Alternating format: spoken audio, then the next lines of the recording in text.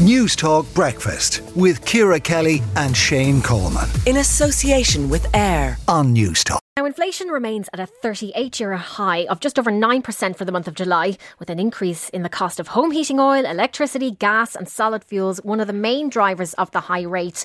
And we're also hearing that the cost of the kilowatts per hour is going to reach stratospheric levels for the November to February period. That's on the wholesale market. So could the high cost of living and working at home be driving people back to the office? Peter Cosgrove, Managing Director of FutureWise, is on the line. Good morning, Peter. Good morning, Eddie. Peter, do you think that the cost of working from home is going to be an incentive for people to go back to the office when you take into account heating their home during the day, maybe their Wi-Fi, making a couple of teas and coffees and what have you? Is that going to, those electricity bills going to drive people back to the office? Yeah, it's interesting. The funny thing is, a few months ago, it was the opposite. People were saying, people weren't going to go back because of gas prices and the travel to work and all these other costs like coffee and sandwiches outside their office were more expensive than they used to be. And now we're going the other way. So I do think it's potentially an issue for people who are really struggling with the cost of inflation. But I think the bigger challenge for employers is to understand their employees and some of these challenges. And a lot of them haven't really got their head around yet about this working from home and whether they should be paying a premium or not paying a premium. Some companies are trying to pay their employees less, and I think this all becomes a little distressing for the employee, where they don't know where they are, where they feel sometimes that they're being taken advantage of because they're saying, hang on, why is my employer not paying for this? And that they would be if I was in the office. So I think it's adding to the already tricky world of remote and flexible working. So, is there any agreement that companies can come to? And I notice as well, when people are changing jobs, if it's a remote or a hybrid role, the salary sort of is reduced on the basis that you will maybe not be commuting or have that benefit. So employers might be trying to cost cut there. Yeah, well, look, the thing I say to everybody is, after 2 years of everybody working from home, it isn't the end of the world to go back to the office. People are now saying, I never need to come back to the office again. The biggest challenge for employees is they don't often see some of the long-term benefits of actually working in the office.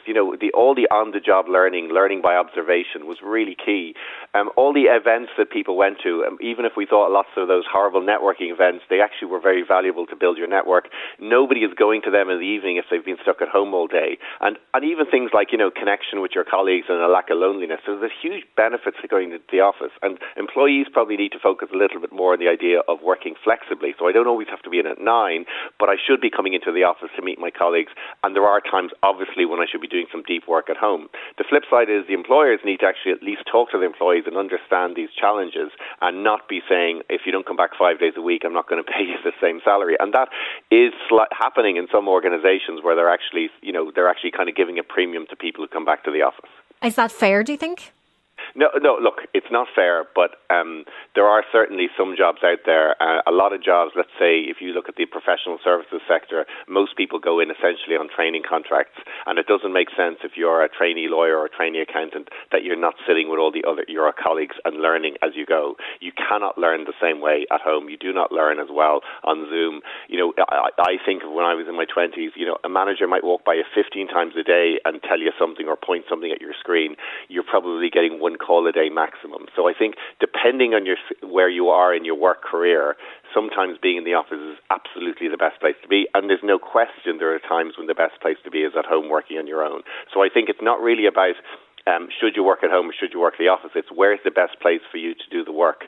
And unfortunately for some employees, that is going to be the office sometimes, even if they don't want to.